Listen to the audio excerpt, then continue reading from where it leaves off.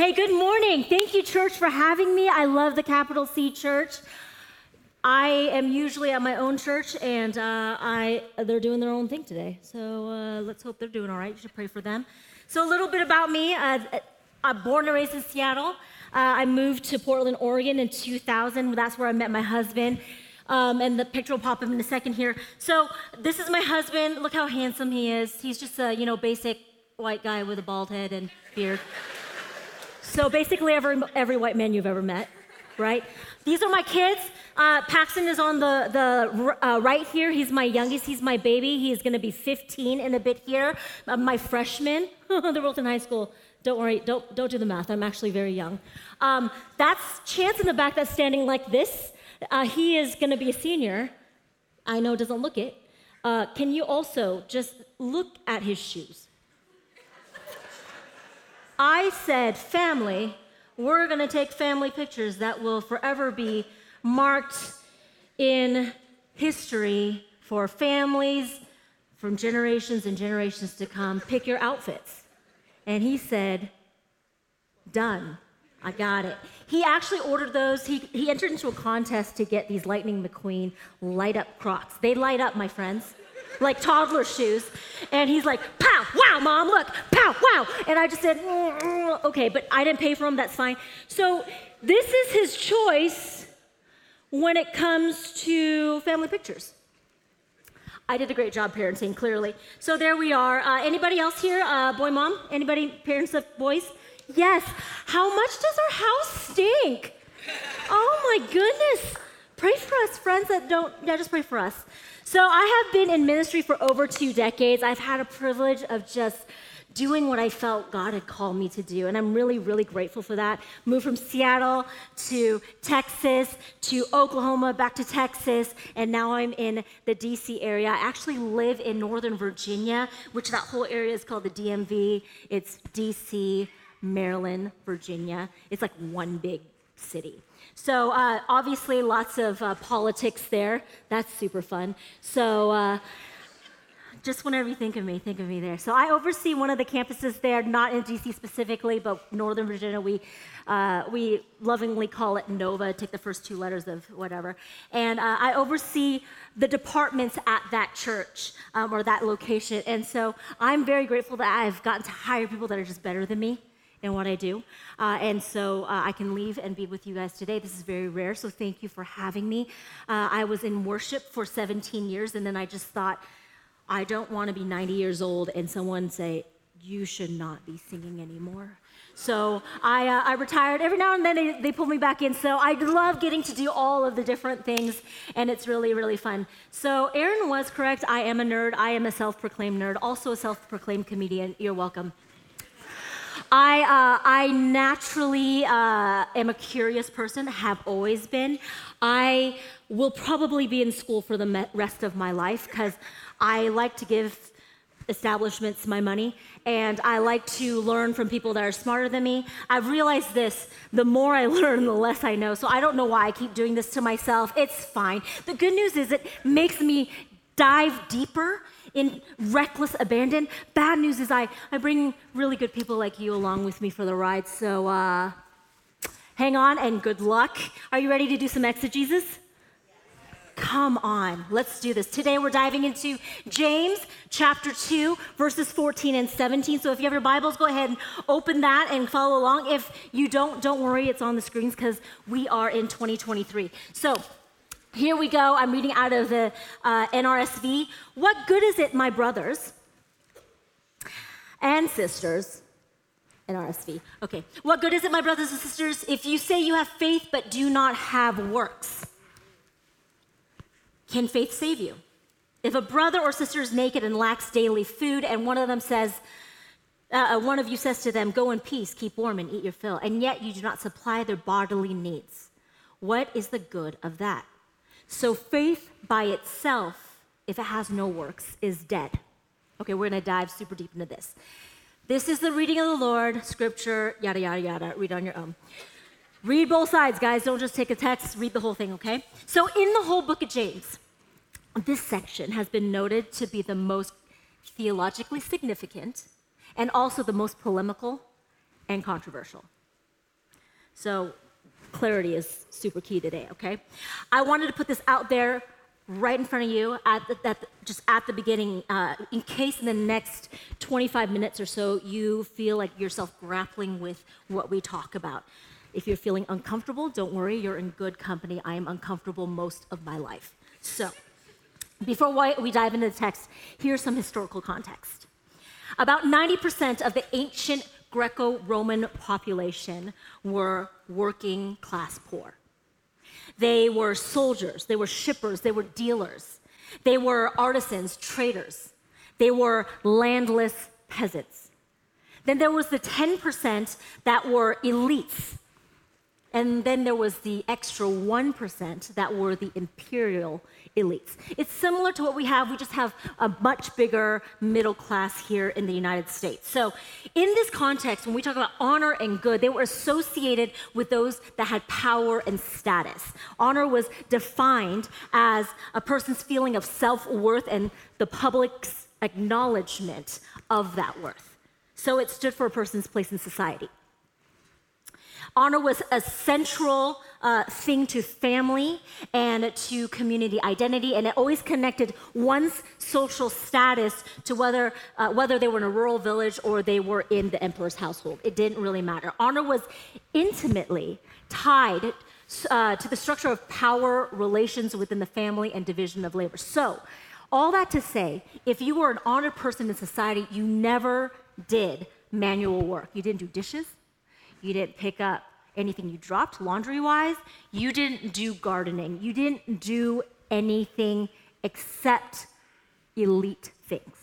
So additionally, the rich and the poor at that time were solely economic terms. It was more about the ability to maintain honor and status.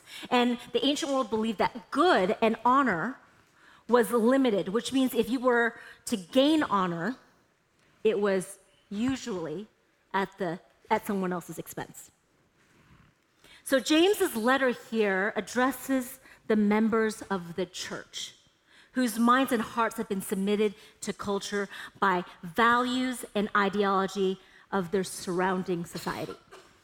What James does is he constructs a positive identity and ideology for his audience, platforming the non-elites, those who care for the poor among them, and he calls them honorable. What James writes is extremely countercultural at that time, because the title of honorable and good belonged only to the elites, not the common folk. Therefore, this idea that the poor could be honorable and good, it challenged the dominant culture of the Roman Empire. In the Greco-Roman world, being a slave, which, by the way, I need you guys to think of the word slave and think about how we did it in America. Very, very different and not even close to the same thing, okay? So as hard as it is, take yourself out of the American context of slavery. Being a slave in ancient times was actually better than being poor. As a slave, you could climb your way up the social and economic ladder. People that came upon hard times would voluntarily enslave themselves so that they can pay off their debt and they can move forward. You could even gain Roman citizenship as a foreigner through enslavement. The poor ranked so much lower than slaves that they were actually not able or allowed to even become enslaved. And because of that, the poor had no options. And back then, there was no such thing as charity. That was not practiced.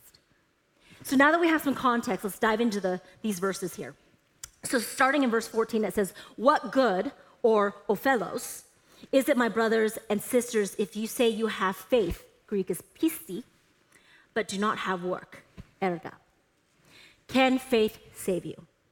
So here, ophelos means good. It's translated actually more like profit or gain.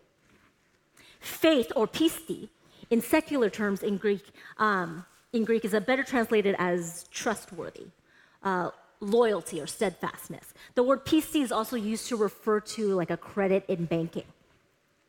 Something for us to note, we in the modern world view faith as an inward and psychological thing, but this is not what pisti meant back then. That's not how the ancient world viewed it. So then here the word works, which is erga. It's understood as good deeds. Be doers of the word, not just a hearer. Doers. The call is to put faith into action, to be a doer of faith, because faith that is alive is one that demonstrates itself in brotherly love. So let's look at it again with a more literal translation where I just went through. So what is to gain, my brothers and sisters, if you say you are trustworthy, but do not practice good deeds? Can faith or trust save you? There are two questions that I think James is asking here. The first question is this: what good is faith unaccompanied by works? James is not arguing that works must be added to faith. Rather, he's suggesting that genuine biblical faith will inevitably be characterized by works. Faith is not supplemented, but defined as part of the wholeness of your life. The issue is not of faith itself, but of faith that has no works. So what kind of faith is, in biblical terms, no faith at all, is what we're saying here. Faith in ancient times was not tied to morality or how you viewed your neighbor. However, justice was defined relationally, how we relate to God and how we relate to others around us. And this takes on the form of charity, which was a very new concept in the ancient world. And in the early church, they were winning market share because they were doing this. They were caring for the poor. They were caring for the widow, for the orphan, for the sick, the outcast, the marginalized, those experiencing homelessness. James is reminding his readers that faith is not abstract. Faith requires a component of action. So when asking this first question, what good is faith? What good is a faith that is unaccompanied by works? The answer is no good. The second question I think he's asking, though, is this: is such a faith able to save? The way we view the term today of being saved or salvation is not the same way it was used back then. We use salvation today as a past tense, like I was saved when I was 12 years old. Salvation in ancient times was future tense, as in the end of times, the end of the age, and they believed that was coming soon. There's an urgency in all biblical writings. The Greek word literally means safety or to protect. However, even though salvation was used in future sense, the work of salvation, the word is in the present, in today. Faith without works cannot save you. The prophets of the Old Testament, above all, criticized the faith and ritual actions of the fellow Israelites because they neglected their social responsibilities. Similarly, me standing in front of you, professing my faith and practicing my sacred rhythms, though they are important, it is not sufficient. What is required is a life of good deeds in action that embrace love, and there's a concern for others. So let's flash back real quick to the Sermon on the Mount in Matthew. In chapter 7, starting in 21, it says, "Not everyone who says to me, 'Lord, Lord,' will enter the kingdom of heaven, but only the ones who does the will of my Father in heaven." The will of the Father is the greatest command, is to love God and love others. Come on, together. Love God and love. Oh, I'm so glad you're still with me. When we call Jesus Lord, we are really submitting ourselves to the lordship of the commandments of Jesus, to the rule and the reign of Jesus. We obviously don't have lords in our culture today. And even those of the culture like overseas that have lords, it's very, very different in how we view it than what was in ancient times. To put ourselves under the lordship of someone means that everything in life that we build, Every decision we make, everything that we say, every breath we breathe is toward the building of our Lord's kingdom. It's not just that we believe in Jesus, but we've dedicated every part of ourselves to him. But if we take a beat and give ourselves just a moment to reflect and really just think about it, step outside of ourselves, can we honestly say that every part of our lives are building toward God's kingdom? Or are we building toward our own empire? When James goes to answer the second question, is such a faith able to save? The answer is a resounding no. So let's move to the beginning of the next verse here, 15. If a brother or a sister is naked, my kids love that word. Anyway, if a brother or sister is naked and lacks daily food, we're going to stop here.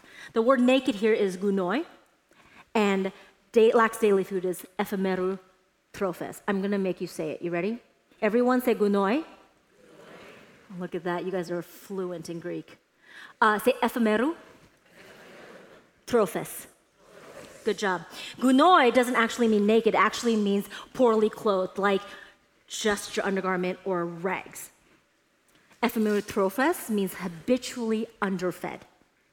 That you are constantly falling short of daily supply of food that is required to sustain life and thriving. So if we read it this way, if a brother or sister is poorly clothed and is habitually underfed. And today, it kind of paints a picture for us for those that are in the most marginalized community. Those in our community that are in our minority groups. Those of our friends that are experiencing homelessness. Side note, this is just for free. When we say this person is homeless, we're actually we're calling that on their character. There's nothing about homelessness that is their character. They are experiencing homelessness. And I think when we say that, just the terms of saying, this is my friend experiencing homelessness versus this person is homeless, it changes our posture and how we see the Imago Dei. Do whatever you will with that. That's just free. That had nothing to do with this. Okay, let's read it on. So,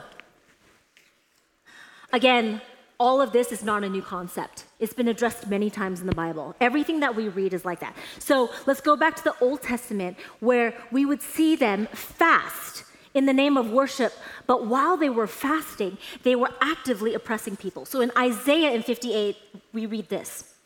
Is not this the fast that I choose? To loose the bonds of injustice, to undo the thongs of the yoke, to let the oppressed go free, and to break every yoke. Is it not to share your bread with the hungry and to bring the homeless poor into your house when you see the naked to cover them, and not to hide yourself from your own kin? Then your light shall break forth like the dawn, and your healing shall spring up quickly. Your vindicator shall go before you, and the glory of the Lord shall be your rear guard.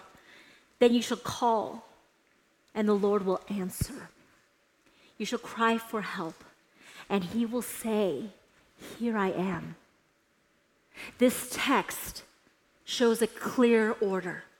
God is saying, first, care for the other.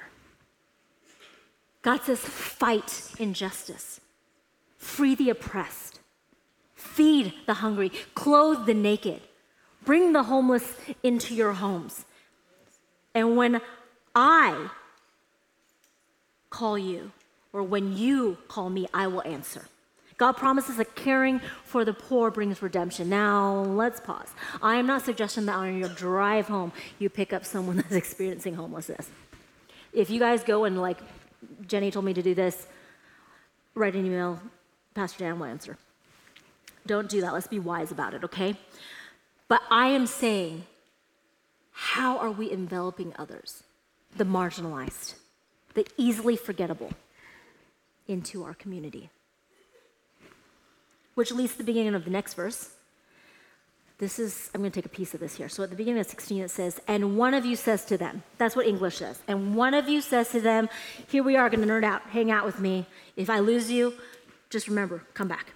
I promise I won't stay here long. In Greek, it is written like this. It says, epe de tis autois ex humon. I'm not going to make you say that. It's a lot.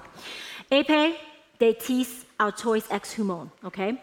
Direct translation into English is this. Tell if someone they from you. And that is the word of the Lord. Tell if someone they from you. I point this out because it's clearly missing something in English, right? So, tis, autois, and humon. Tis means someone, autois is them, and humon is you. There's a juxtaposition in these three pronouns here, and the word of or ex in Greek here that sits between someone and them helps specify the partitive idea in the you of humon. I know I've missed, some of you have checked out. That's okay, come back right now. What does this mean in English other than tell if someone they from you? When you read the Greek, taking into consideration the order of these words, what you see James communicating is from among your community. James is saying, and what if someone from among your community is poorly clothed and habitually underfed? What are you going to do about it? So the next time someone says to you, the Bible clearly says, you can just say, tell if someone they from you. When people tell me that, I'm like, tell me more. Okay, so let's read all of 16 here. Someone from among your community is poorly clothed and habitually underfed, and one of you says to them, go in peace, keep warm and eat your fill, and yet you do not supply their bodily needs. What is the good of that? Why would James tell them to tell the poor to go in peace, keep warm, and eat your fill? So often we read scripture and we're like, do exactly what it says. Why would they say to do this when they don't have shelter, they don't have clothing, they don't have food? I'm so glad you asked. Let me answer that question for you. James is being sarcastic. If you only knew how often the text was being sarcastic, it is fun times, guys.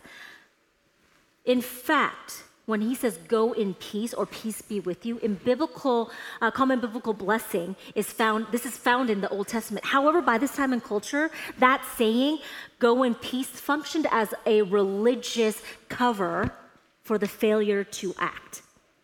Similar to us when we say, bless your heart, it does not mean bless your heart. It means something worse. Or thoughts and prayers. Now, there's something beautiful about thoughts and prayers. And I'm saying, yes, please pray. It's important. But what action is connected to our words?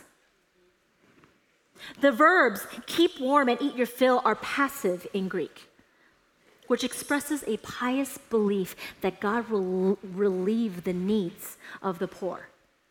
Again, thoughts and prayers, which James asks, what is the good of that? Failure to provide for an obvious need not only harms those who are in need, but it raises the questions about the hearts of those who fail to act.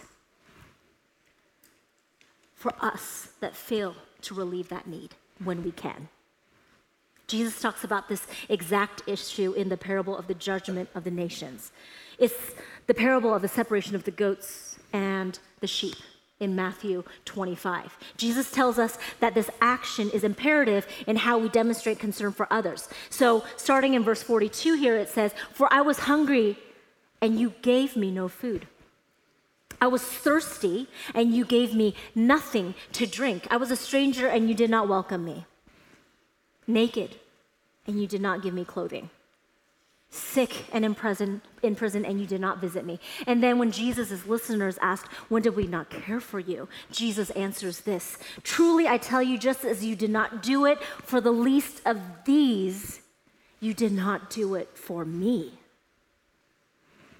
Jesus goes on to say that God will grant entrance into his kingdom based on the works of charity.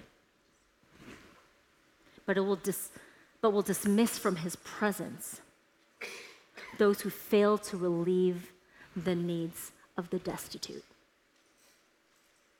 Jesus is reiterating the teachings of Jesus here. He says in 17, so faith by itself, if it has no works, is, come on. So faith by itself, if it has no works, is? Dead. Thank you, church. The words faith by itself or faith alone here is only ever mentioned in James 2:17. We are not saved by faith alone. Isolated faith, my friends, is a useless faith. It's not only outwardly inoperative, but it is inwardly dead. Living out your faith is acting to care for the impoverished, for the oppressed, for the marginalized, for everyone that does not have the same resources that we have. Jesus and Paul never tried to change politics or anything in the nation. Jesus never tried to topple Caesar. He just went out and actively lived a non-violent, called life. How do we reflect our triune God actively? So my son Chance, who's a senior now, when he was in 6th grade, we were moving from El Paso, Texas, desert, to Oklahoma City. And he had already started 6th grade, but we're starting again in a new school in the middle of the year because we're great parents. And so we move, and I'm kind of like trying to like get my job in order, but also do all the paperwork for schools for the kids. We're trying to get everything in place. You know, we stuff money in their lunch accounts. We get the paperwork so they could do sports, all the paperwork. We're good to go. I think I'm good. I'm pretty organized. I'm like, I think we're fine. So 2 weeks into school, all of his lunch money is gone. And I'm like, that's weird. Maybe I missed it, didn't think much of it, possible. So my husband Brian and I filled his lunch account so there was enough for a month. 2 weeks later, not even 2 weeks, another alert, lunch account low. I'm like, this kid is eating my life away. What is happening? How many lunches does he need? And then, I don't know some of you, but like the longer I sit in it, the more angry I get, and I create stories in my head, and I'm like, oh my gosh, he's just what, I'm thinking the worst. So my husband, who is incredible, he says, just chill out, let's just ask him. So he comes home, and I'm like fuming, and I'm like, okay, honey, help me understand why we just filled your lunch account, and now it's like $2. And he goes, Mama, I'm so sorry. There's these 2 kids at school that I've never seen them bring a lunch or eat lunch, so I just buy them lunch.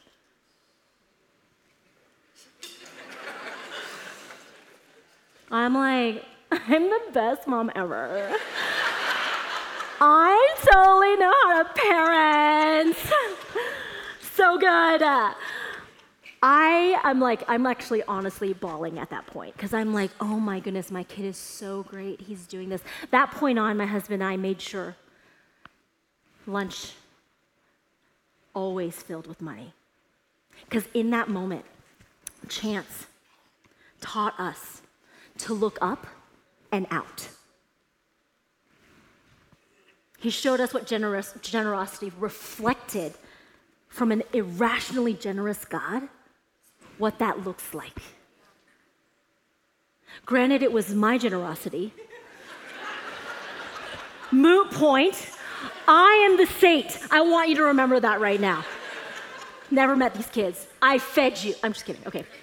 Listen, it's not about what Chance is doing or what he did. It's not about doing what they did in ancient times. For us, it's about God's calling on us and us putting our faith into action in our current culture and our context. We all work in different places. We all live in different neighborhoods. We all have different relationships. What does that mean for us? Holy Spirit will tell you, and he will speak boldly to you and how you're supposed to step into that action. How are we supposed to do this? Because in God's kingdom, we live in response to his command to love God and to love others. The question is, are we working toward the kingdom of God, or are we working toward our own empire? So often we look at the gravity of what's happening in the world and we become overwhelmed. It's too big. We look at Maui.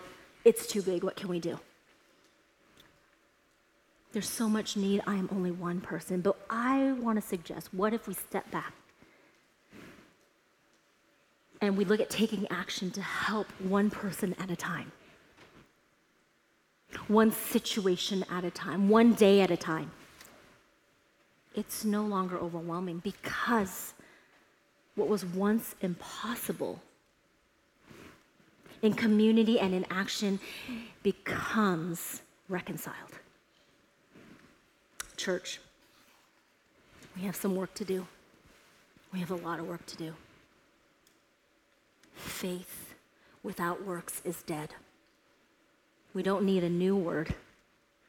We need a now word.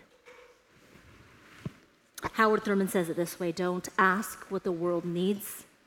Ask what makes you come alive and go do it. Because what the world needs is people who have come alive. Church, let's live alive. Let's live for life.